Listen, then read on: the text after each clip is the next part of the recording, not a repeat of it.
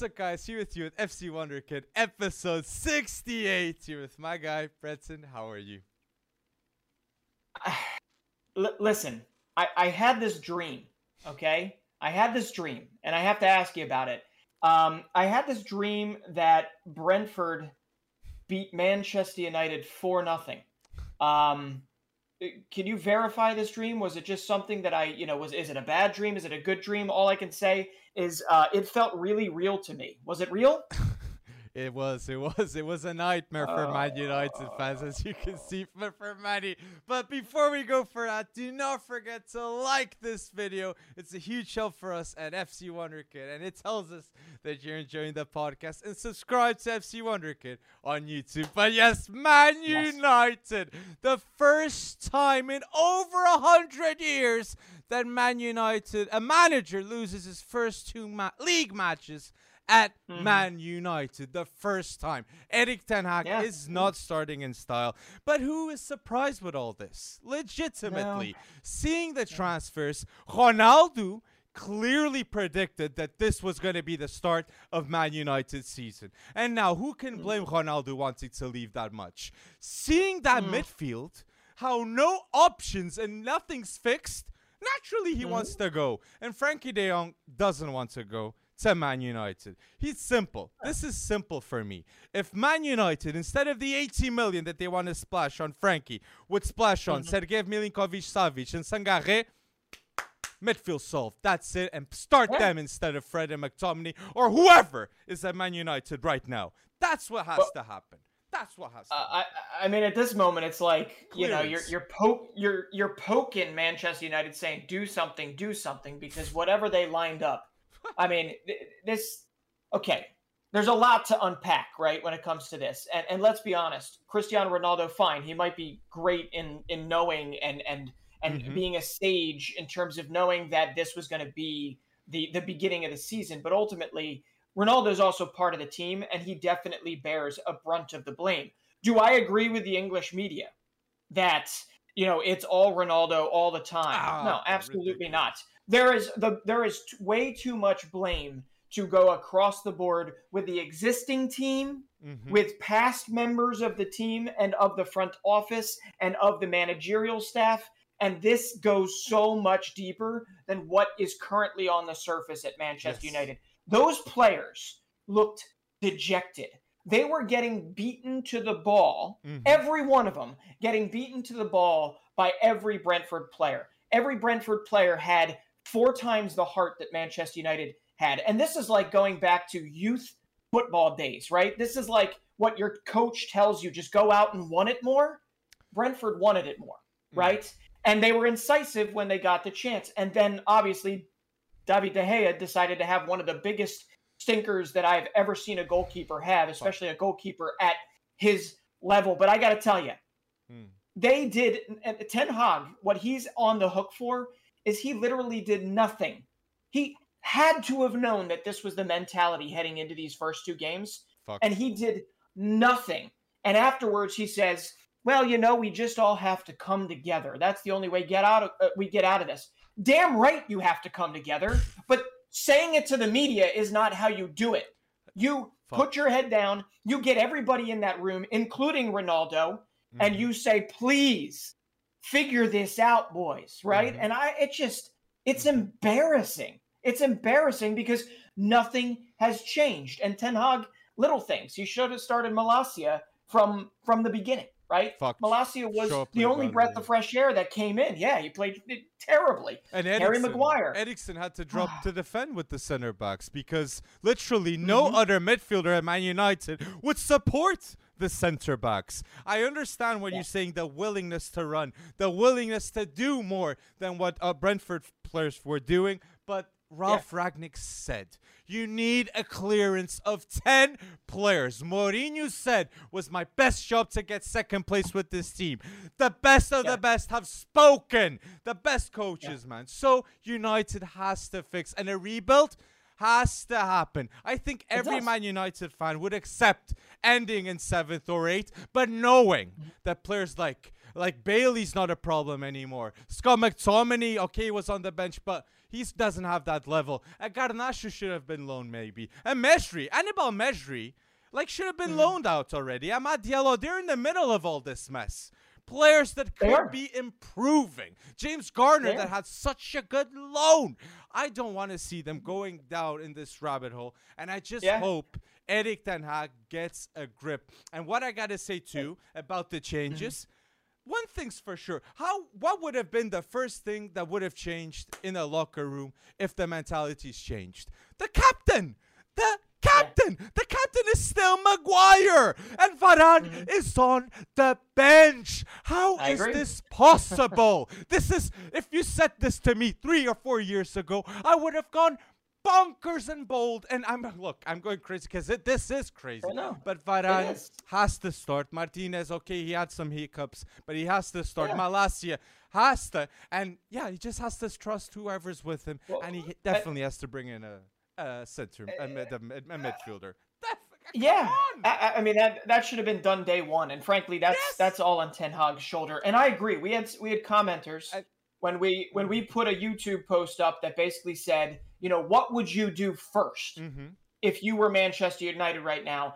And the biggest thing is they're going after players, right? They're going after players that are actually above their station right now, that are above. That need Champions League football and don't want to go there. This rings a bell, right? We were talking about this when Arsenal was in the doldrums, when they were really dealing with that, and Arteta was trying to turn it around and all that good stuff. Ten Hag and United, I mean, United's been in this for a while, but it has just gotten worse. You've got bruised egos. You've got people that are not playing up to snuff. You have players that, agreeably, they are not Man United players. But when it comes down to it and you're trying to bring new players in, you got to stop shooting for those like a Frankie de Jong, frankly. He's too good for Man United right now, okay? So you buy the players, you bring in the players that will fight for the badge. You instill the culture, you reinstill the culture, you bring it back to that, and, you know, or we sit here and we blame the Glazers. And I get that. Definitely have to blame the Glazers. You can definitely do that, but that is such a long game. Unless everybody there at Old Trafford... Right, everybody there that is at Old Trafford, if you're willing to lay down your season tickets, right, and not go to the games and boycott the games, that's the best way you hit the Glazers. That is the best way I think they're already going to sell it, Breton, because even their establishments outside of Man United, if you see the Google reviews, they're in ones. It's gyms, it's restaurants, it's cosmetics. Whatever has Glazers on, Man United fans are targeting it. And I've got to say this, man, with Erik ten Hag, that I'm a bit surprised, okay? I was a big admirer of the transfers that I said. Eriksen, I liked. Lisandro Martinez, I liked. Malacia, I liked.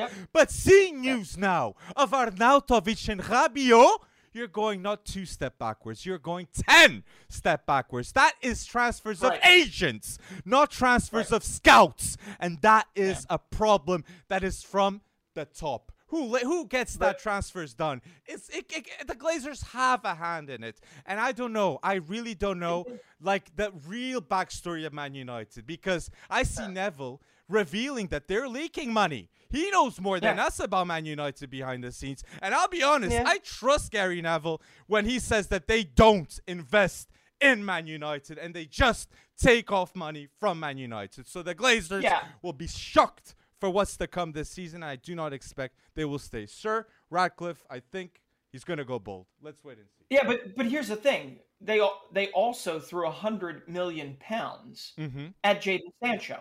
Right? It's not as if they didn't necessarily spend. Though. Sure. Were they taking dividends? Were they taking leisurely money off the top, scraping it off the hot? But Sancho had 20 goals and assists in a season. Right. And his English.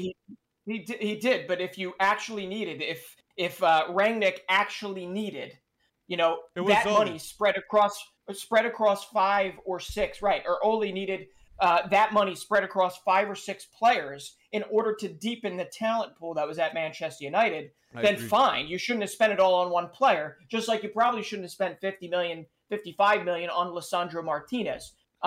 You know, when it comes down to it for me, though, none of this changes the fact that they could have still gone out there and they could have beaten Brentford to the ball. That, you know what that doesn't take? That doesn't take talent.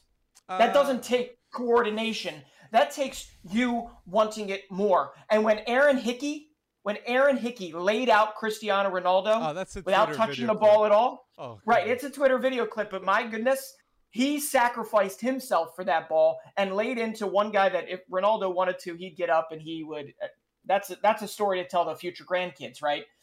Cristiano Ronaldo wanted to destroy me after I tackled him and not the ball. But Ben Mee in defense, finding a way to actually score. And he's been there how many weeks? A couple weeks, right? Bro. You've got Lisandro getting beaten on the goal line and them getting beaten, 2, 3, 4 times in the box via head. And Brentford was winning every ball. These players don't want it. They also don't want to change or else they'd be playing with fire, right? I'd see Harry Maguire with a red card because he's so tuned up, because he wants to lay into somebody and send a message, okay? But he's not doing that. They're playing timid. They're playing, I don't know, maybe to by the book, trying to stay in ETH's good graces.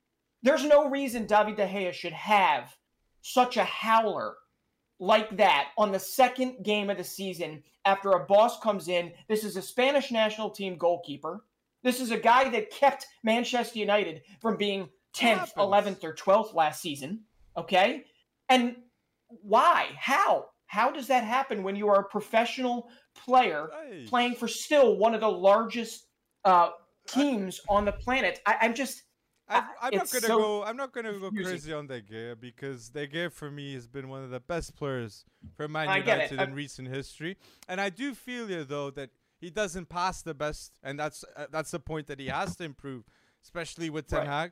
But I don't feel like De Gea is the problem, nor he's Ronaldo. Not. I'm not saying he is. Yeah, I'm not saying he is. What I am saying is that the match prep, the understanding of what the boss wants, the mentality that is out there to cause some of these players to have, we like to call it here in the States, brain farts, but it's to have those moments where they're these highly qualified professionals making those. That's more on the boss to me. That's more on the culture. It's not on the player. We know what David De Gea did for Man United last year. He kept them in many games. Yeah, he had mistakes. He does have mistakes. I'm not putting this on his shoulder. It's on every one of those players that stepped out there for Man United, and every one of them showed moments of getting their butt handed to them by Brentford players that have maybe, half of the talent that was on the field for Manchester United. Even Christian Eriksen, Matthias Jensen outperformed his Danish compatriot Christian Eriksen on the day by far.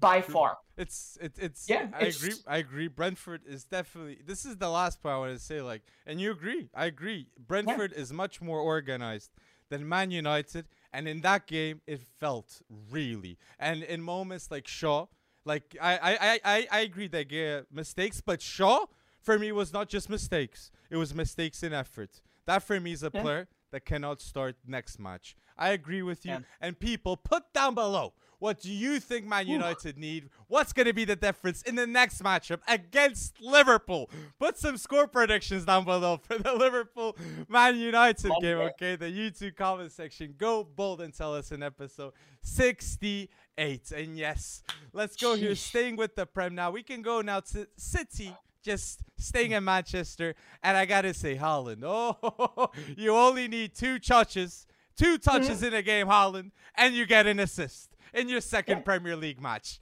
Haaland is going bold with Guardiola. And I got to say, that Foden link up with Haaland will keep on getting better. Better and better. It should. And man, Phil Foden really enjoyed himself against Bournemouth. It's as if he was filming his own how-to send to Stevie Gerrard at Aston Villa. Here's how you beat Bournemouth. Okay, a goal and an assist for him, and it was a big reminder for me with Phil how smooth he is right on the ball. He's a smooth operator to the point where sometimes it almost feels not lackadaisical. That's not the right word, but just too buttery, right? To where it almost feels like he's not trying 100%, but he obviously is. So I have to ask you though. I've seen this pop up over the last couple months in terms of discussing Phil Foden, whether it's via Bukayo Saka or against You know, even Gavi or Pedri or any of the other ones, Jamal Musiala. Would Phil Foden thrive outside of Pep Guardiola's system? Yes, I think he would thrive. I think if Foden was at Bayern Munich, they would still know how to use his genius. And I'll be honest, I do believe that him being with Guardiola, it's immense and it's fantastic for his development. Look at what happened to Kimmich. That when Guardiola left, he still grew, and now he's a world-class player for many.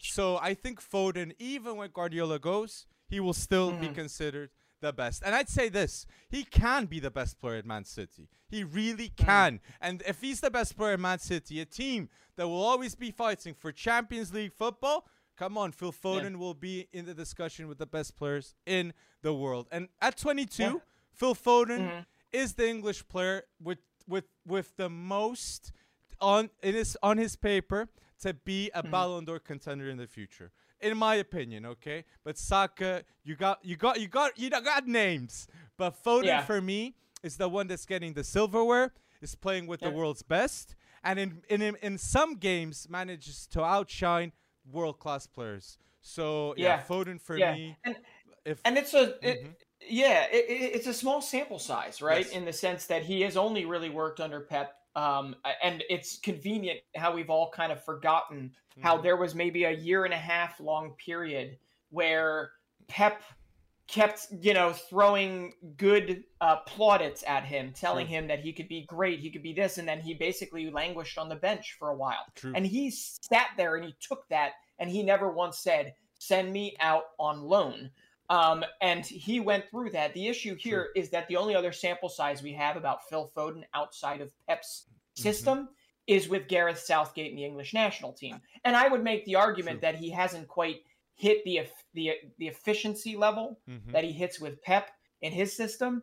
He hasn't quite hit that at the English national team. And maybe this winter or summer, wherever you are listening to this, in November, we might actually be able to see Phil Foden take that next step where he does it everywhere he goes. I agree. If England wins the World Cup, it's with Foden in form. Definitely. Definitely. Huge. And it has to be.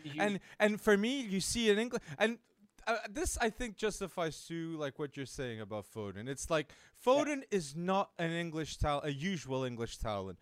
Foden has a touch of Brazilian, of Spanish. He really has that first touch that you don't say that's English. He's too magician. He's a magician on the ball. So for the English football, they have to adapt to a player like Phil Foden. And I do feel like Southgate, little by little, he is changing players like Calvin Phillips and Rice, double pivot.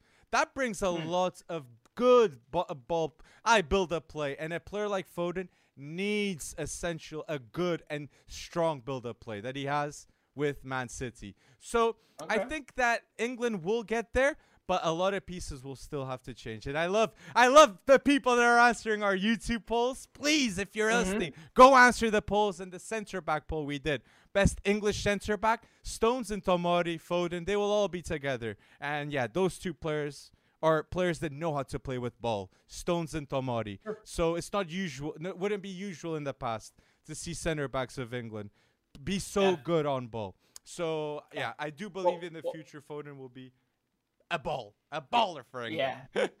I agree with you. I always think about that, because he is. I agree. He's one of those types that, thinking of Manchester United of old, where some of those players wound up playing with the same club, right? They played with United their whole life, like a Paul Scholes. I could see Phil Foden basically staying at Manchester City for the rest of his career, but at the same time, it all depends on who is the heir apparent to Pep Guardiola when the time comes. But yeah, but about the City, we got to talk about De Bruyne, Bretson, like a goal and an assist. Woo! An exquisite goal and assist with the confidence that he has. And we're saying Foden can be one of the best English players of all time. De Bruyne definitely will be considered one of the best Belgian players of all time and one of the best in the Premier League to play. So, geez Louise, love it, Guardiola, man. I think he could get to the point where he is the best. He is the best Belgian player of all time. De Bruyne. Okay? I mean, yes. I don't know. I mean, where else would you go with that? Enzo Schifo? right? Was that his name back in the day? I think it was Enzo Schifo. I honestly don't know where. I mean, Vincent Company. That is obviously a very large name. So yeah, we'd have to kind of unpack that there. But De Bruyne, simply sublime. I just hope he stays healthy for the full season, for the full campaign. I hope Pep actually manages his minutes some so that he doesn't get run down. And I think, you know what, if he can keep this going, there's no reason to think he couldn't go like 20-20 in the Premier League, right? 20 goals, 20 assists, because the way he's playing right now, and I get it, it's Bournemouth and who'd they play on opening day? Why am I already forgetting? West Ham. West Ham, thank you. And West Ham, which, you know, should be a harder match than they have been as of late. But man, he has looked so good. And Haaland, yeah, two touches. Exactly, like 2 touches, and he's doing this. What's going to happen when he knows how to play in Guardiola's Man City system? Like, when he's got, like, all the touches, like, Haaland is going to be immense. Another player that we see Chelsea, City, they got ahead of everyone getting Haaland, and that it slept how early Man City got Erling Haaland. And I just like the options with Rodri, Phillips. It's the left back, though. Let's wait and see. Sergio Gomez, though. Yeah, he was announced, I think. Yeah. Sergio Gomez. He was announced. 15 million. They weren't played by the 60 million that Brighton asked for Cucurella. He is balling at Chelsea. I respect that. But City will only pay more than 40, 50, I think it was. So I respect that they said they were overvaluing, and let's get the player, Sergio Gomez, that you were going to replace at Brighton. Yeah. So Brighton were the ones that got played. And a quick shout out to Rico Lewis, who I believe was one of the young academy players that got to come in and make his Premier League debut. I believe he was at left back. But yeah, Sergio Gomez, it sounds like he's going to be, understandably so, because of their thinness in that spot. He's gonna stick with that first team. But yes, Manchester City, they're looking as we kind of expected them to start. And now we'll see where it goes. Yes. I'm thinking Liverpool is going to have to show something. They've got some big fixtures coming up, so we'll see if the real Liverpool will stand up, because Manchester City is already showing that they mean business. And hey, let's take it next. Stick with the Manchester City theme, and we'll use their exports. Yes. I think we have to talk about a certain guy named Gabby Jesus and Zinchenko. And Zinchenko, man. Two players that Arteta just stole from Man City. Yeah. And I know all Man City fans just be like, oh my days, we would love to still have Zinchenko and Gabriel Jesus. And I gotta say, Gabriel Jesus, for everybody that has him in fantasy, he went bold, and there's a ton of captains with him too. Like the goals, the confidence that Gabriel Jesus has, man. Oh my days. I'm happy that he's becoming a better player at Arsenal, because Gabriel Jesus now, Brazil fans, you gotta be hyped with a Gabriel Jesus in form. You have Gabriel Jesus, Neymar, Vinicius Junior, and Rafinha for the eggs. Brazil in the World Cup, man. What a lethal attack. Rodrigo on the bench, a crazy bench too with an attack. I gotta say, better than ever. And Bruno Guimarães slotting in next to Casemiro, those passes, and Fabinho. So they're stacked, man. It is daunting. It is daunting to think about. And if you're Leo Messi in Argentina, you're maybe shaking in your boots a little bit. Yes, of course. But Gabriel Jesus, 2 goals, 2 assists. And I have to say right now, Arsenal is far from the finished product, in my opinion, right? And they still have managed to impress all of us far from in the first 2 games. Product? Meaning that I think their ceiling is much, much, much higher. I think they can get much better. I don't even think their right side of Saka, and I guess you could say Ben White or Tomiyasu, whoever you want to bring up, right? They haven't even really contributed as much as that left side has, right? Currently, so far, Gabriel Martinelli has been absolutely phenomenal for them so far this season. So I think when you can get it more aligned, you get that whole machine moving together, you maybe avoid, I don't know, Granit Xhaka red cards or high boots or whatever you want to do it. I don't know. You're going to run into scenarios where this team is going to get tested, but I think that this team can get much, much better. I agree. So I mean that as a way to kind of maybe bring those Arsenal fans that are in the stratosphere right now, just loving life, just bring them down a little bit. But at the same time, to basically say the Gunners are the real deal. But The what? Gunners are the real deal You this year. say bring it down, but you're saying the highest ceiling. You mean like with Arteta, like a legacy could start, a proper legacy could start. It could. He could. They can improve to become. I'm not going to say. Can they win the something- Prem? No, no, not this season. Not this season. Oh, but come on. I am pretty confident. I am pretty confident that there may be a couple more good fixtures away from them really taking a hard run at third, at least based in my predictions. And you know, you never know. I've predicted that one of the two will fall from grace this season, Liverpool and Manchester City. Even though I wasn't man enough to put it in my predictions, I still believe it's true. As of right now, it doesn't look like City's going to do it anytime soon, but I do believe that Arsenal has the tools right now, and maybe a few more signings to shore things up in the future. But I think they could be incredibly dangerous for a few years to come. I still think Arsenal are going to get one more player in this transfer window, and I'm glad they will. And going for where you were talking about with the fullbacks, I completely agree. The left-hand side with Zinchenko is much, in terms of creating output forwards, much better than Tomiyasu, and it will always be. Because Tomiyasu doesn't deliver the same way forwards, but defensive-wise, he gives the guarantees. I prefer Tomiyasu at the right and stay like that. I like how he plays. But for me, the biggest worry was like the Saliba mistake that I saw, which was a communication problem with Ramsdale. So it's something that will improve over time. And Saliba afterwards, he showed that he wasn't with that in his mind, and he just followed through. And overall, great performance by Saliba at 21. So again, overall, the defense is different, and it's better. And it's something that if you have a young, good defense, you will be good in the future. And I got to say this too. Smith Rowe is coming off the bench still. Smith Rowe could get a bigger role in the middle of this season.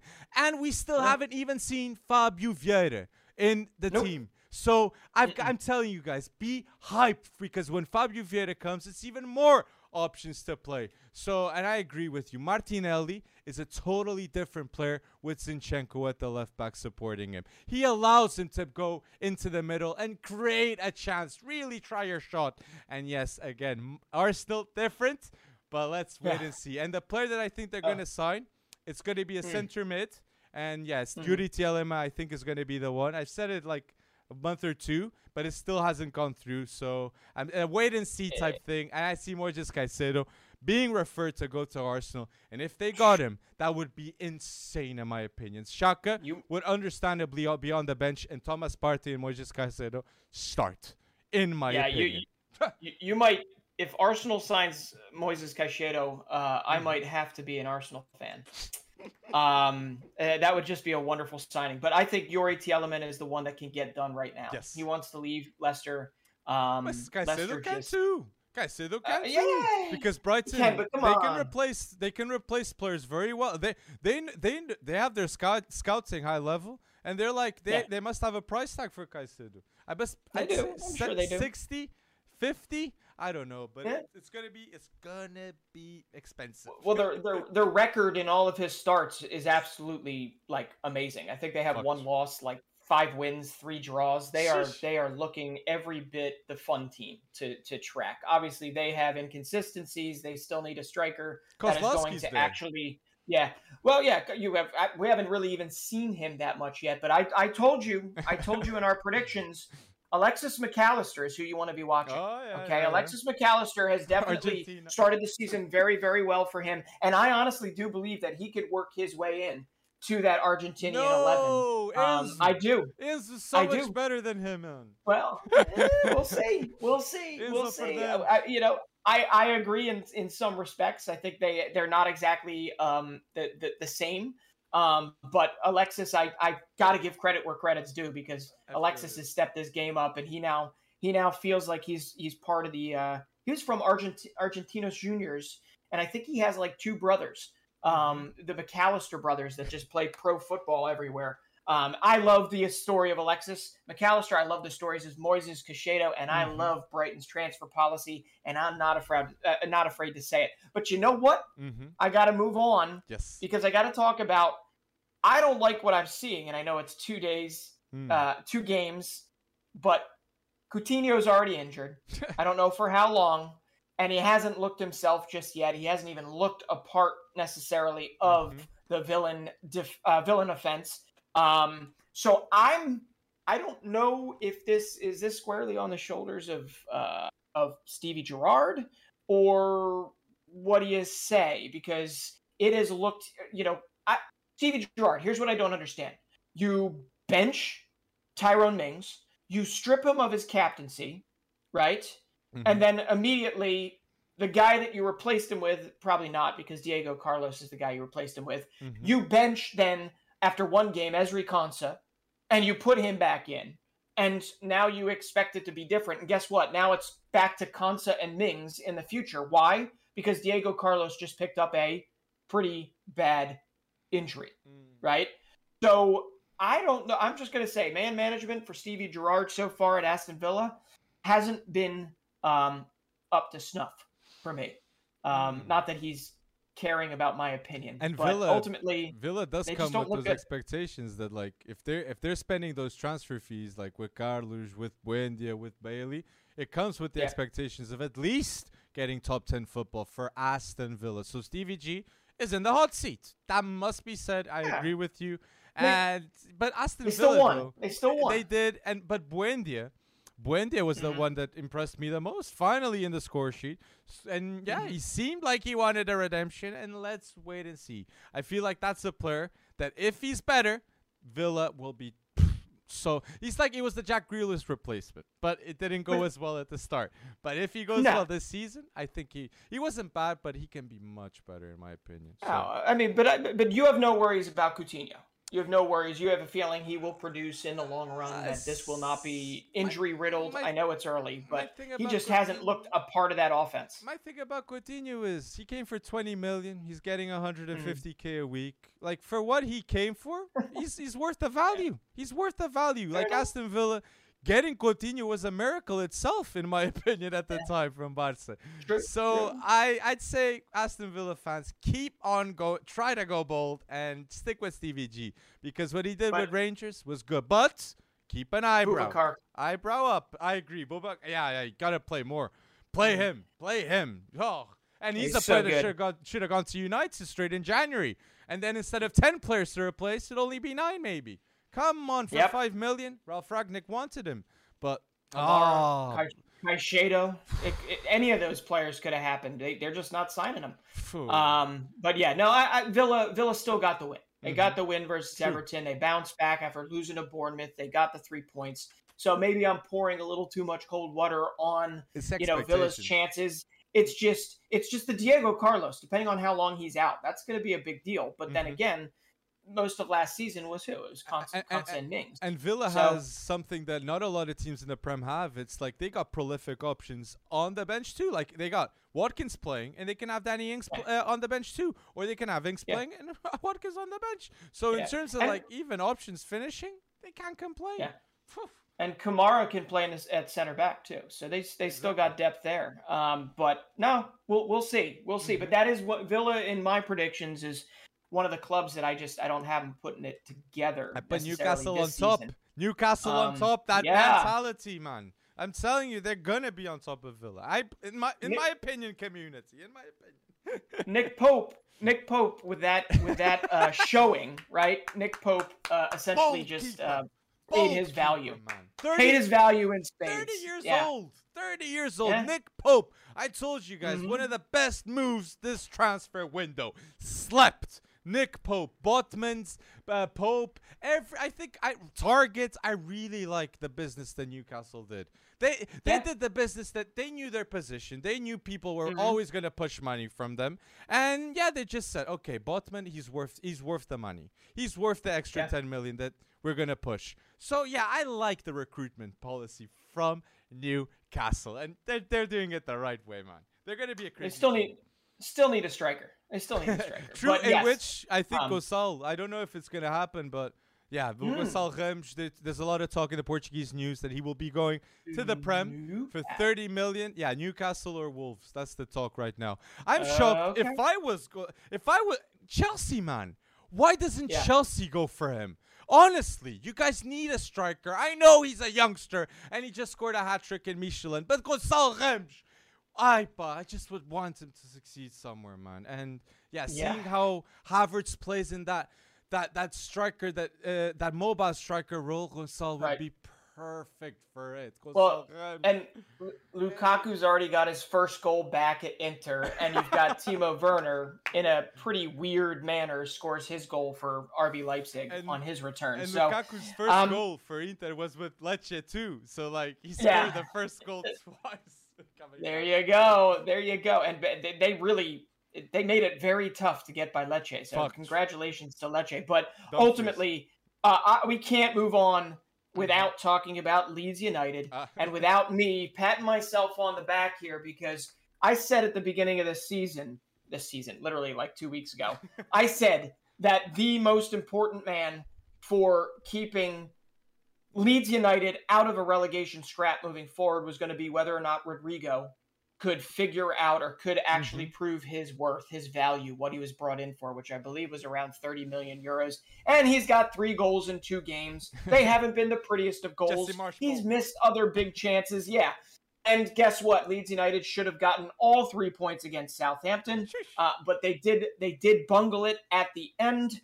They were up 2-0, and then 2 guys for Southampton, Sekou Mara, young kid brought from Bordeaux, and Joe Aribo, who doesn't get enough credit for what he has done in his career so far, going from Charlton Athletic to Rangers to now Southampton, and he scored his first Premier League goal. So you got to give, a hand to them in fighting back. Underrated. But I am going to say right now that Leeds United last year probably would have given up that 3rd goal in the end, and they would have lost all 3 points. So for them to get 1 away tells me that the project is still on course. But Rodrigo is a big deal, because I don't think Bamford might be out injured again, and Leeds are back looking at a striker. So next game we might see Gelhard with Rodrigo behind him, and I would not be angry. They have to sign a striker, man. It's 2 seasons with Bamford like that. Kalimundo, man, just go to Leeds, man, and you will ball out with Jesse Marsch, Brendan Aronson. Stade Rennais got him. Stade Rennais got him. 22 million. Even worse for Arno Leeds, man. Kalimundo. Oh, I'm a douche. So Stade Rennes, they anticipated themselves. Even more youth to Stade Rennes. Oh, it's crazy. So they're But they know that they can get exactly. That's the Matthias Tell money. Oh my days. Yes. So they're Stade Rennes, good money, and they replaced immediately with a player that in instant impact will be better than Matthias Tell. I like it, Kalimundo. So I didn't know that transfer happened. Oh my days. So, and just so I don't forget to mention this, there's another transfer too in Liga that is underrated too. I just want to mention fast. Mohamed Kamara leaves Red Bull Salzburg, 15 million people, and watch this defensive midfielder that just went to AS Monaco. He's going to be one of the best midfielders in League 1. Malian midfielder. He is bold from Red Bull Salzburg. What a bargain. I just want to say, because we're mentioning Liga. Mohamed Kamara. He covers a lot of ground. He's part of that system. He covers a lot of ground. He's a tough tackler, and him paired with Youssouf Fofana at Monaco is going to be pretty scary, except Fofana did get himself a red card in this last game, so it'll actually probably be Elliot Matazo and Kamara. Yep. So I agree, for 15 million, that's a bargain, because my guess is he goes to the Bundesliga for 30 a couple years from now. But yeah, no, definitely good not to forget that. But I do want to, we got to snap back, right, to the big marquee game of the Premier League weekend, and that would have been Tottenham versus Chelsea. And I was about to call the local police station and put an APB out for Harry Kane and Son, because I don't know where they went the majority of that game, but Harry Kane, 96th minute, he just waited until the last moment to get on the end and make it 2-2. But ultimately, come on, that had all the fixins for a beautiful melodrama that had literally Thomas Tuchel and Conte going at each other's throats. You had Kai Havertz and Cuti Romero head to head going at each other. You had a red card to both of the managers after the whistle. Just great extracurricular activity. That handshake was so tense between Conte and Tuchel. And I got to say, I feel like Lukaku adds a lot of story to these two, because Tuchel was the one saying, go to your daddy, to Lukaku. Go to your daddy Conte, to Lukaku. Conte mustn't be happy about this chit-chat from Tuchel with Lukaku, and I'm sure Lukaku would have said to Conte. So we got here a love triangle between Tuchel, Conte, and Lukaku. So that might be the reason of all that tension, man. Even when they score a goal between each other, they would provoke and pass towards. But speaking football, I want to say here, Cucurella, in my opinion, I said it in the pod. I do say 60 million is a lot. I do say that. But I can't imagine Chelsea playing without Cucurella now. Legitimately. Cucurella is essential in Chelsea's system. Chelsea attack from the left, creativity-wise, and Cucurella adds so much to Mason Mount's game, and he adds a lot to the attack. Reece James playing right center back with Ruben Loftus-Cheek. I liked it at the start, but the moment it changed and he went to midfield, they got to go straight away because they just forgot that he went back to right wing back, Reece James. So tactics-wise, I do like the adaptability of many of these players, but I'm going to go back to the same that is, I got to judge the quality in finishing. That's the only thing I really felt in that game. To Chelsea, still haven't improved their finishing. They're still not prolific going forwards. I do not get that sense, an imminent sense, that they're going to score a goal. They need someone, a better nine. It has to happen. So, and I got to highlight Koulibaly. Koulibaly, for me, man of the match that game. The goal, unbelievable goal. Crossed in by Cucurella, and Koulibaly showing to the world that he's one of the best center-backs in the world. Not just Premier League, in the world, definitely. Kalidou Koulibaly, leveling him to Rudiger. So, for me, man of the match. Somebody free Christian Pulisic, please. I need to see him playing. Now it's just, I know. I mean, my goodness. You're going to accept Havertz week in, week out, but Pulisic doesn't, when he's healthy, barely gets a run. I think he does. He probably has to leave if he's going to get full. And Aubameyang is still the news. Aubameyang is still the news, man. And I see Fabrizio now, man. Now it's gotten to me, Breton. That was oh my days. How are they considering this? In my opinion, I don't get it. It must be because Tuchel knows Aubameyang. It must be because of that. It must be. Probably. If they were going to get Dembele in the past, okay, get Aubameyang instead. 15, 20 million. Barca wins with that situation. But still, I'd say Fofana, though. Desperate call. Desperate call, man. Get Fofana so you don't have Ruben Loftus-Cheek playing right wing back and you have Reece James, man. Get Wesley Fofana, man. Desperate. 75, 80 million for a reconstructed ACL. That kind of scares me. I understand. I understand that, and I agree. It is what it is. And you see Liverpool getting Konate for 30 million. I feel you. And Saliba. So it's like, I get you.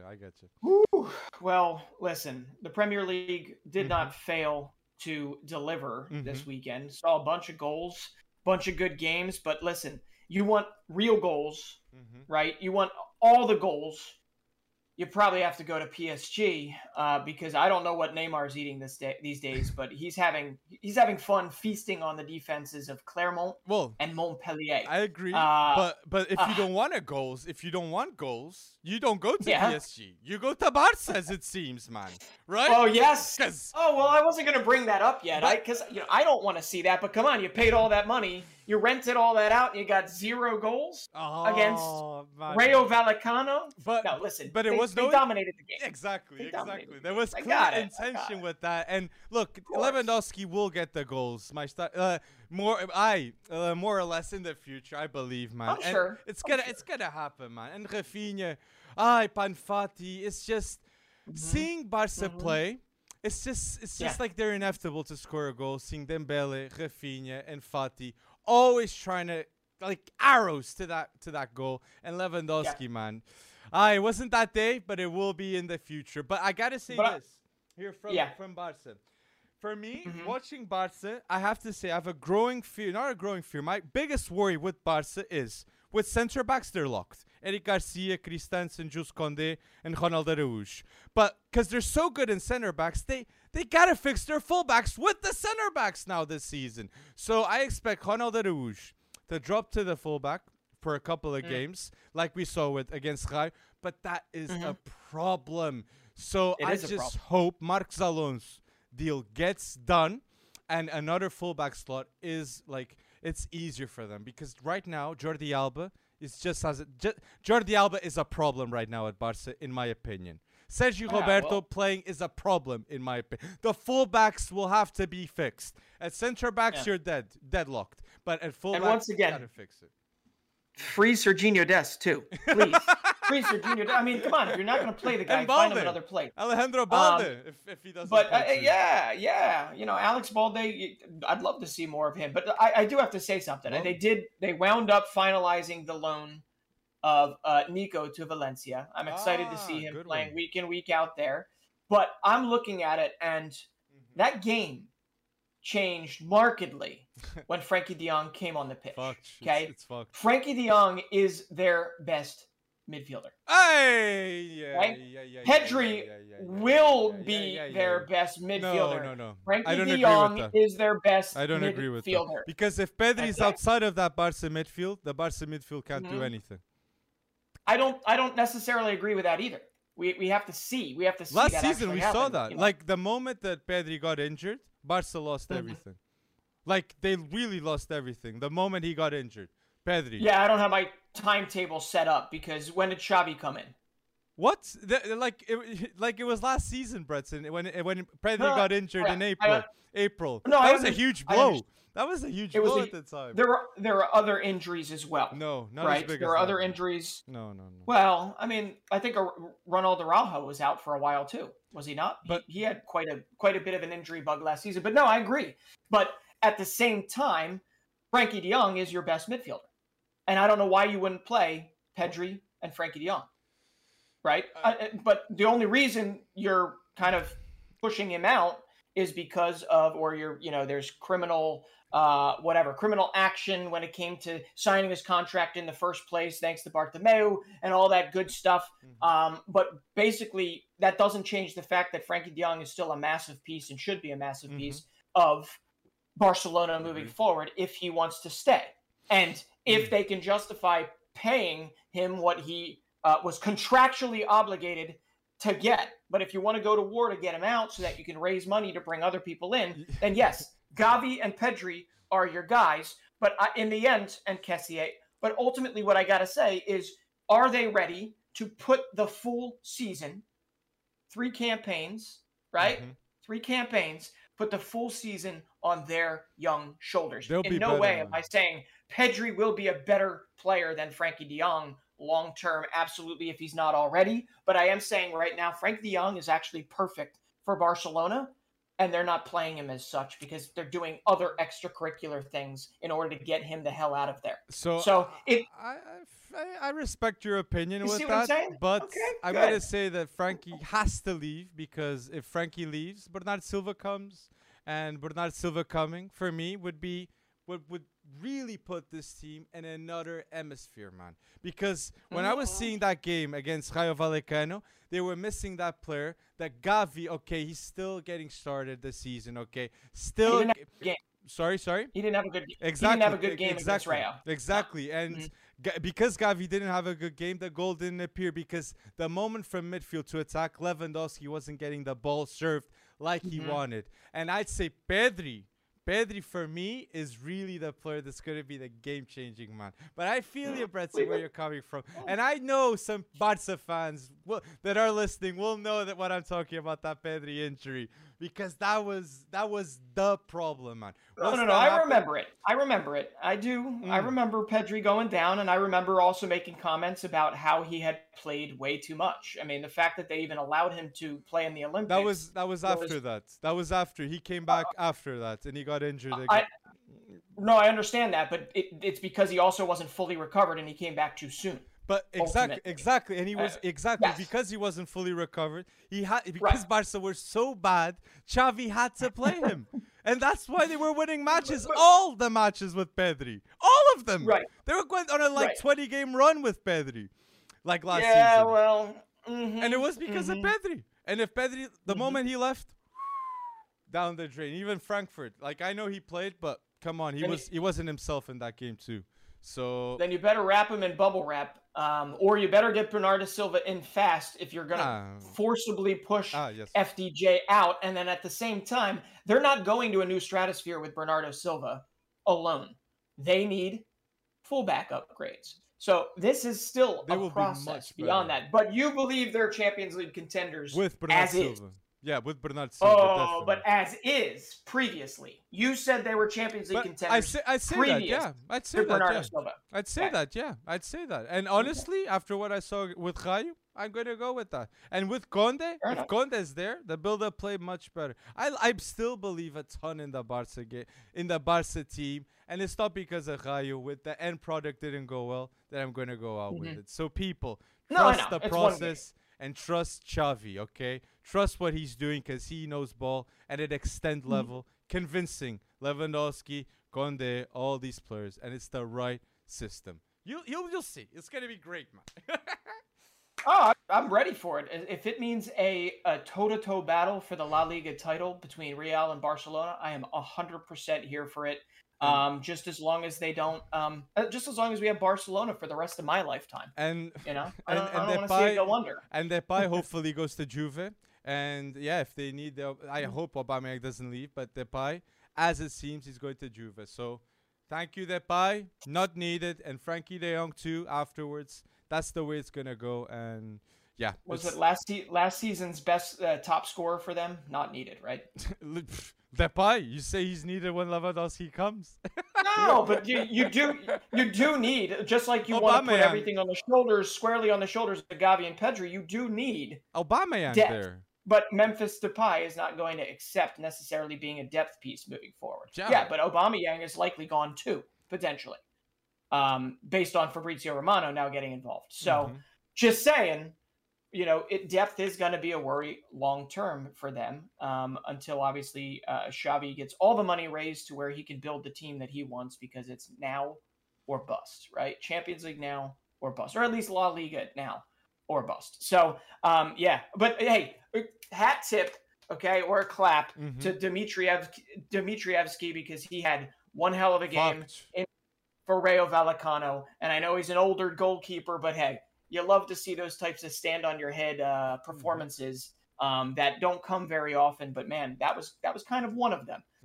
So yeah, we'll see what happens in La Liga. The rest of La Liga, I guess, started as we expected for the most part, except Sevilla. They're looking not so good. First game. It is the first game, but I'm just telling you, you sell off your two best center backs. I don't care. I don't even think Marcao played. Right, so, I think it was a DM that played as a center back. Gudeli. Yes. He's a Serb, right? Yeah, Serbian. He's a good player. I like him, but yeah, I feel it. But Marcao he'll play though. I know. But still, Sevilla. Let's wait and see. Put your thoughts of Barca down below. Do you believe Barca are gonna come back stronger than ever? Will they go the second game go crazy? Put down below your thoughts. And if they're going to still sign more players, will Bernardo Silva happen? Tell us in the YouTube comment section. But yes, you were talking about where the goals were not missing. And I think in 2 league games, PSG has 10 goals already. So they're going bold. And I got to say this, man. Nuno Mendes passing that ball to Renato Sanches for his first touch.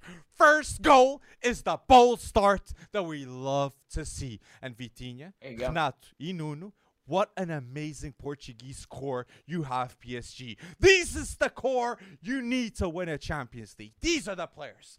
You are going bold, PSG, and I love it, man. I got to start with PSG talk. I know they got all Neymars, they got Mbappes, but Renato, obrigado. And I like that chemistry of Renato and Neymar.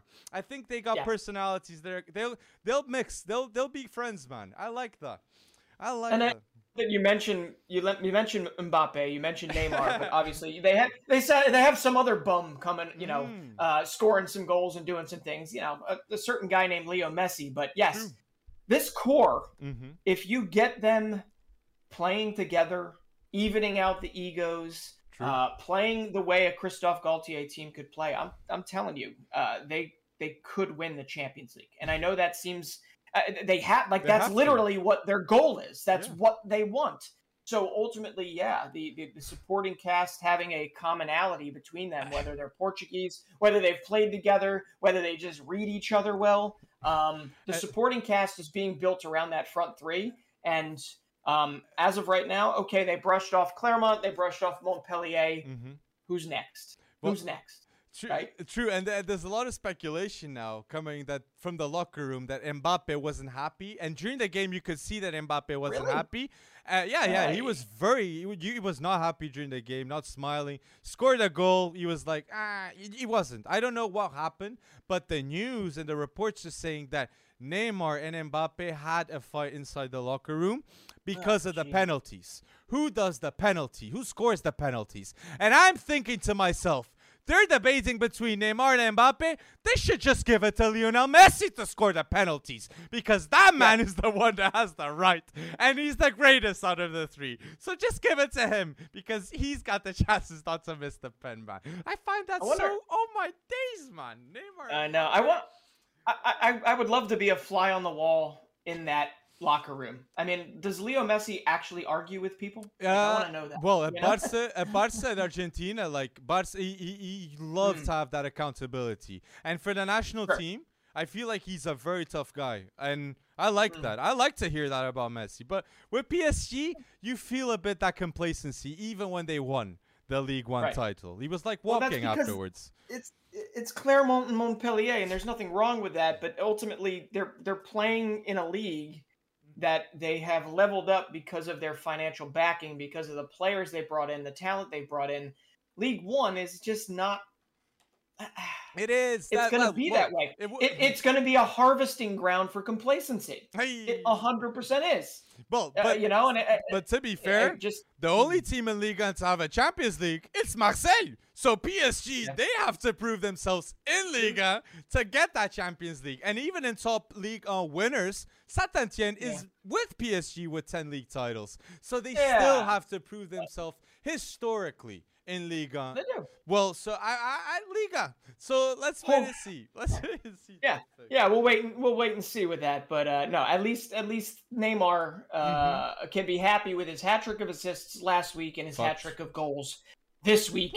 And maybe he smooths things out with Kylian Mbappe. But if that ego fight is already happening, then Neymar, who knows what the next month or two is going to bring? 3 games, 5 goals, and 3 assists for Neymar. So 3 games, what more can you ask? 8 goal involvements for Neymar. That is elite, and especially when you had a lot of news for him to leave PSG before all this started, and especially before the World Cup that I mentioned, Jesus, it had Neymar there too. So both of them have those expectations. And Ballon d'Or talk, man. Mbappe said, I got to say this too. Messi isn't nominated for the Ballon d'Or Messi isn't nominated for the Ballon d'Or for the first time since 2005, man. Oh my days, man. And that is not deserved. I think Messi should still be there. In my opinion. Yeah. Winning Finalissima, Liga, he wasn't that bad as people say he was. And he's not that bad not to be in the top 30. Ronaldo's there. Yeah. Messi can be there too, in my opinion. Especially last season. I agree with that. I'm okay. I'm okay with that. We could go down the nominees and say who shouldn't be there. But ultimately, more egregiously, Thomas Mueller is not there. Not there. 41 goal involvements last season. Not there. Okay? Why would Ronaldo be there? Why would Ronaldo be there? But not Thomas Mueller? In the Ballon d'Or. In the Ballon d'Or nominees. I feel like both should be there, honestly. But I agree there, but I'm now picking and choosing here because why would Luis Diaz be there but not Thomas Mueller? This has nothing to do with Luis Diaz as a player, but if you're actually taking his season and comparing it to Thomas Mueller's season, Thomas Mueller, I believe, led or came close to leading the top 5 leagues in not goal involvements, in assists, and he had 41 goal involvements. Thomas Mueller is a very incredibly underrated player, and the fact that he was not nominated, in my opinion, is downright criminal. And then I got, you ready for this? A little bit of an inkling of an understanding here, okay? Because you take that, maybe it's a Bayern bias, maybe it's a Bundesliga bias, I don't know. But ultimately, what they do last season, they created a Striker of the Year, right? Award. Oh, yeah. For who? For who in Lewandowski. particular? Yeah. Well, are they offering it again this season? No. They're not? Not that I know of. Hey, and this is via robbery Twitter. on Lewandowski, man. Robbery on Lewandowski. It's basically like we know he's not getting what he probably deserves, and they gave it to Messi. Nothing, we could fight that until we're blue in the face. We could go all in on that. But ultimately, they created an award to give it to Lewandowski to essentially not create the award, not have the award anymore. Okay, that was when he was with Bayern. You're also ready for this. How many Ballon d'Or nominations does Joshua Kimmich have? 0. 1 now. Oh, good. He should have a ton of them. Yeah, this season. This season of all seasons. This past season wasn't even his best season. And you're telling me that out of 30, it was. Out of 30 nominees, that Joshua Kimmich has literally 1 nomination. How good has he been? And how consistent has he been over the last 4 or 5 seasons for Bayern? It just makes no sense to me. And it just tells you, I don't know what France football's agenda is. I don't want to get into conspiracy theory. I don't want to whatever. But ultimately, I like Luis Diaz as a player, but over Messi, I don't know. And you have Rafael Leão. Mueller, you have Darwin. And you there. have Rafael Leão. You have Darwin. But Luis Diaz, for me, I'll be honest. Right. I like that being there. Personally, because Luis Diaz was tremendously important for Liverpool to go where they went in the lengths of being in 4 title races at the time. Yeah, but Rafael Leão was virtually unmarkable for the final of the season to help them win against a lot of odds to help them win. But Rafael Leão is there. I know, but I mean, you were kind of questioning the fact that Rafael Leão was there. Right? No. I was like with Messi ahead. Yeah, I kind. But what I'm saying is like they need basic. I feel like France football and all these awards prioritize goals, finishing, everything attack. Midfielders and defenders do not get the recognition they deserve, and a keeper like Courtois had to put so many monumental games to get the recognition he deserves at goalkeeper.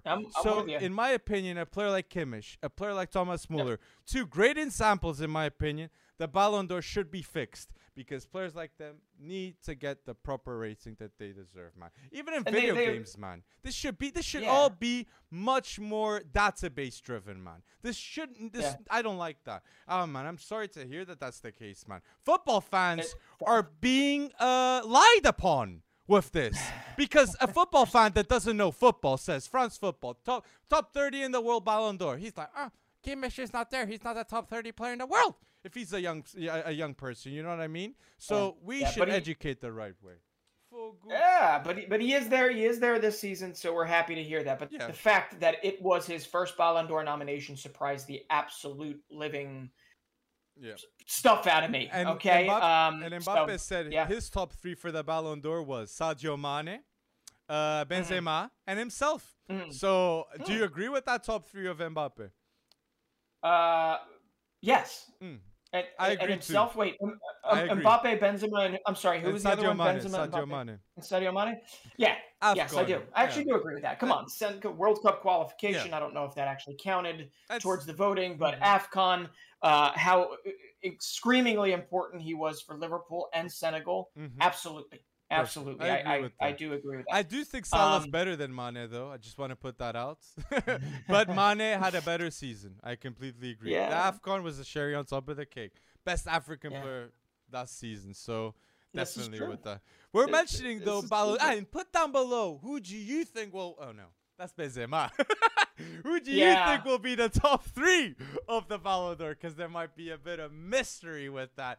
Who do you think is going to be? We'll see. And yes, we have Ballon d'Or, but we have another trophy that is parallel, but it's with the name of our pod for the Wonder Kids. And we have the Copa Trophy that has as nominees Jamal Musiala, Bukayo Saka, Karim Adeyemi, Gravenberch, Jude Bellingham, Gavi, Nunes Mendes, Gvardiol, yes, Wirtz, and Camavinga. Saka. Camavinga. Oh, yeah. I say Saka? I think you said it. Yeah, I said Saka. You got yeah. it. You got it. So Camavinga, that was the name. I written that a bit scrummy, so I was like, ah. So Camavinga, man. Yeah, I gotta say that name too, man. But in midfield, the depth in this list, man. Bellingham, Gravenberch, Gavi, Wirtz, Camavinga, Copa Trophy, man. It's midfielders trophy, man. And Nunes Mendes. Yeah. And the majority of these players either are in the Bundesliga now or were in the Bundesliga last season. And I just have to say, you know, I'll tell you my winner at the end of this, who I think is going to win. But I just have to say, man, Florian Wirtz obviously getting on here makes a whole lot of sense. But if he had finished that season injury-free, you got to think that he would have been 100% in the running to actually win this thing. 100% in the running. And I just wish that had happened for his sake. Wirtz was at the level of Bellingham before he got injured. Yeah. So definitely. But who do you think's gonna win it? You said that fast, but who do you think's gonna win it? I believe Jude Bellingham deserves to win it. Yeah, he's my winner. He's my winner, and I got, you know, I love this. I saw it in a tweet, and no Camavinga. You know, no. I mean, Camavinga won it. He did, and it all came down to several appearances for him. Absolutely, he played a part. But Jude Bellingham, in terms of consistency, and once again, I don't know what the matrix is, right, for any of this crap.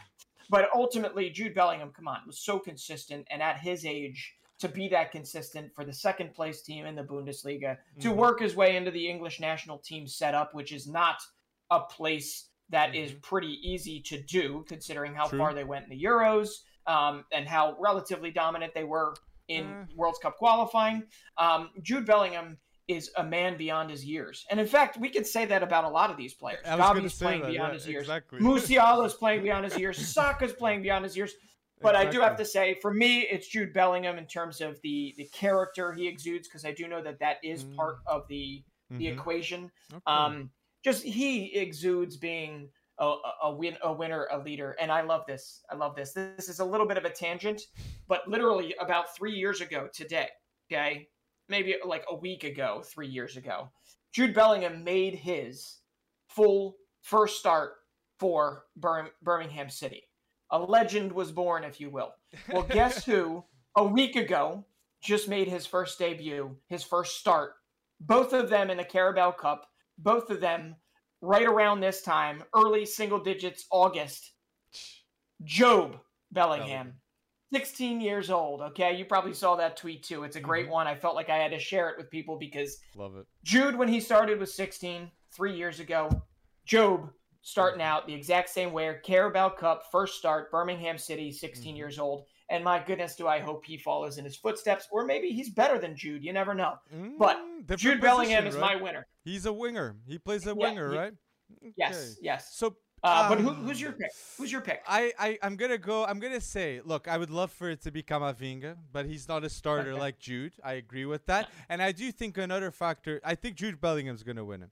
I think Jude Bellingham is going to win it too, because it was such a big debate of who was going to win last year's Copa Trophy between Pedri and Jude. I feel like they're saying to themselves, just give it to Jude this year. And the next one, to Gavi. Because Gavi for me is the one that, out of all the list, Gavi for me is the most special talent in the Copa Trophy. And I know Nunes Mendes is there, yes, but Gavi is just different gravy completely. Well, what I gotta say, don't sleep on Musiala. No, I agree. But I feel like Jamal Musiala next season will be more of a debate than this one for the Copa, because I feel like this season Musiala just, I don't know. He feels like he has more confidence. The fact that maybe Lewandowski's not there, maybe he's got he's in shoe bite. he's he's the guy. Now he's the guy. He's with Mane. Yep. I don't know, but I just feel like this season he's gonna be prolific. But Gavi, for me, I would give him, maybe seeing him for playing for Spain too. I get a bit of a bias with that, but yeah, I think Bellingham's going to win too. But people, put down below, who do you think is going to win the Copa Trophy? Yep. And tell us why in the comment section. We want to know who are your picks. And Nuno Mendes, pa. We want to see Nuno Mendes in the comment section below. Or I want to, sorry. But yeah, well, Wonder Kids, we still have a Wonder Kids to talk, right? Here to mention. We do. Mm-hmm. I mean, we've been going a while here. Yes. There's just so much to talk about. But I got to start with and say, hey, not everything is bad in this world for you, Everton. Okay, I know you're maybe losing trust in Frankie Lampard potentially. I'm not sure. I know it was tough seeing Ben Godfrey go down with an injury, and the injury bug just continues to pile up with the Toffees. But I do have to provide myself already an early mea culpa and already sorry, because Amadou Onana looks a proper unit. Okay, I do understand that in this game versus Villa, he made a mistake. He ultimately got bodied off the ball. It led to a Villa goal. He then also forced a goal. But my goodness, he does look like a player that Everton could build around, and they might be able to really use and ride his talent into maybe a non-relegation threatening season. But just watching him, you can see he's going to do numbers. He's going to do numbers, I believe, in the Premier League. Okay? And he didn't really play too much with Lille. He did not before making that 30 million jump. So Amadou Onana, the quality is clear for me. And if Everton stays up, he's probably going to be a big reason why. Okay, it's a risk too. Like if a player that doesn't have a lot of experience, and Lampard, okay, he needs things to go for him right now. And Anthony Gordon, seeing Everton play, I loved how Gordon got that goal, and I really felt like he's the hero of Everton.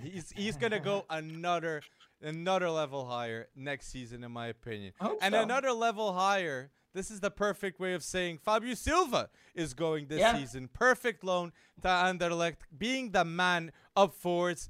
And 5 goals already for Anderlecht, 1 assist, I think. And he already has more goals than what he had at Wolves, the entire season at Wolves. And it's 14th of August. He had 3 goals, I think, right? Well, how many goals at Porto? I think he had 3 at Porto and 4 at Wolves. And he was sold straight away. So, like, he scored those 3 goals. Wolves said 40 million. And then, yes, he had a hit. Not the best season, okay, in the Premier League. It's tough. New player, new environment. But I got to say, my expectations for the season after were this one. I'm already going bold here in my head. But seeing 5 goals already, I say this was the right decision for Fabio Silva, and let's wait and see. It's the 14th of August. So when it's May, we might see more than 30 goals this season, if he has more than 5 already. So Fabio Silva. That should be the tagline for this whole podcast. It is the 14th of August. Breton, stop talking about Sevilla as if they've lost everything, because it's the 14th of August. No, Fabio Silva, it's great to see it. We all saw last season with Anderlecht, we saw a certain Sergio Gomez have himself one hell of a season for them. And where is he signing now? Manchester City. So ultimately, I wouldn't call it rehabilitation, because Fabio Silva has always been talented. He just necessarily wasn't able to really hit the ground running at Wolves. I think you're right. I think we could be seeing 25, 30 goals, much like it helped Joshua Zirkzee, much like it has helped others in the past. I love that he is off. Yeah, I love that he is off the mark for them and ready to go. And there's another player that's like this. Okay, he's developed at La Masia. He's developed at PSG.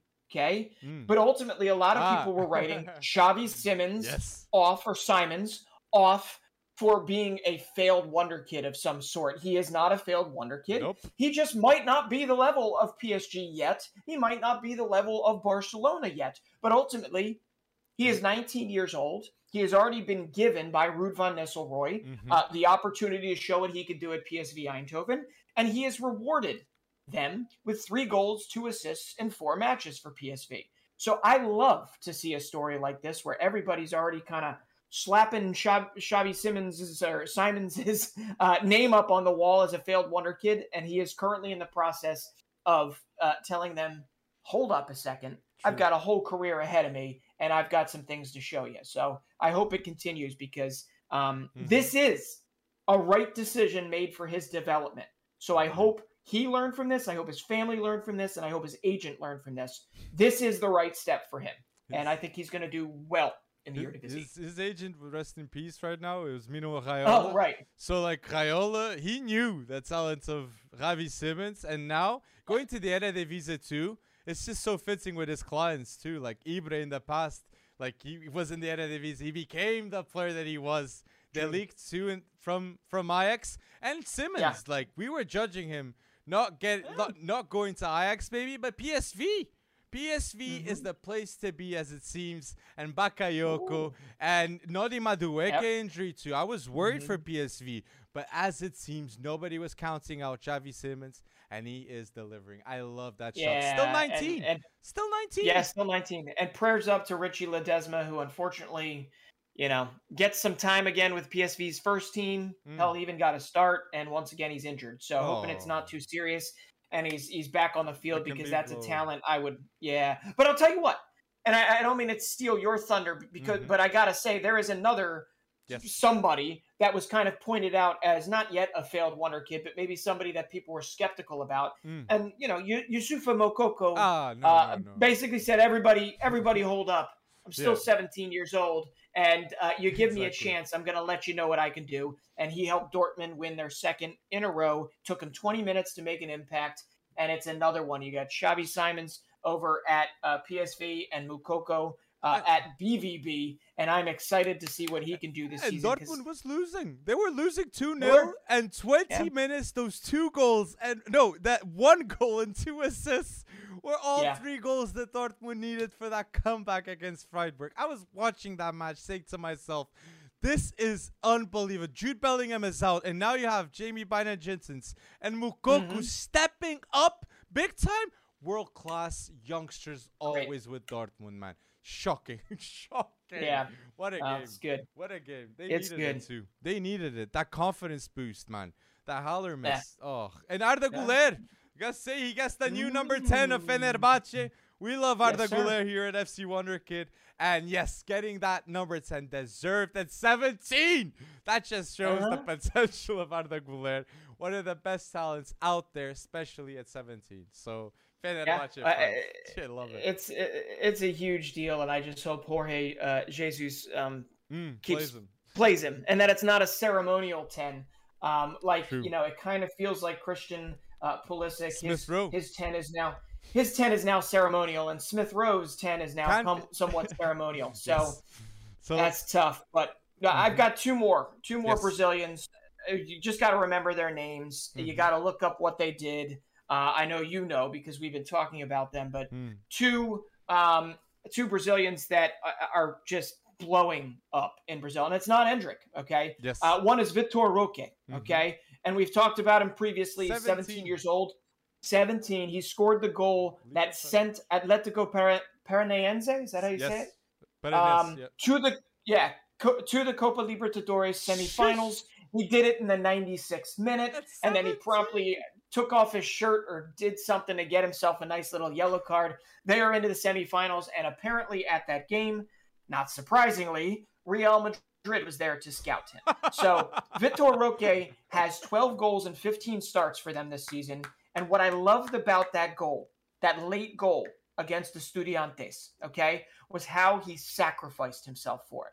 He put himself on death's door, right? The goalkeeper just beating the goalkeeper to the ball, getting it in the back of the net, and it was just a beautiful thing. And I think you're going to see his name shine up in lights over the coming months or so as he continues to progress there. And then the other one is more of a defensive midfielder, 18-year-old Andrey Santos, who plays for Vasco da Gama, who's in Serie B. But we've seen really good players come out of Serie B before. He's getting a chance. He's like this pseudo-defensive midfielder, but he's playing all sorts of roles for them. He's got 5 goals this season, and he had 2 the other day. He's got 4 in his last 3. Andre Santos, 18 years old, another Brazilian you got to watch if you don't know him already. So that's what we're going to do here. We're going to try and bring some new names to you every once in a while after we after you guys yell at me for being a Barca hater most of the podcast. I will still bring you names that you need to watch out, because my guess is Barcelona is likely going to be looking at adding one of these guys before Real Madrid does. We'll see. We'll have to see about that. So people, put down below wonderkids that we haven't mentioned down below. And yes, if you're listening until now, do not forget to like this video and podcast. It's a huge help for me and Bretson. Follow us on Spotify, FC Wonderkid, on Apple Podcasts. We're on Apple Podcast community. So listen to us on Apple, FC Wonderkid. And again, subscribe to our YouTube channel and press that alert. We want to see the alert button so you know when the episode is out. Thank you for listening to us, episode 68. And thank you, community, for going bold weekly.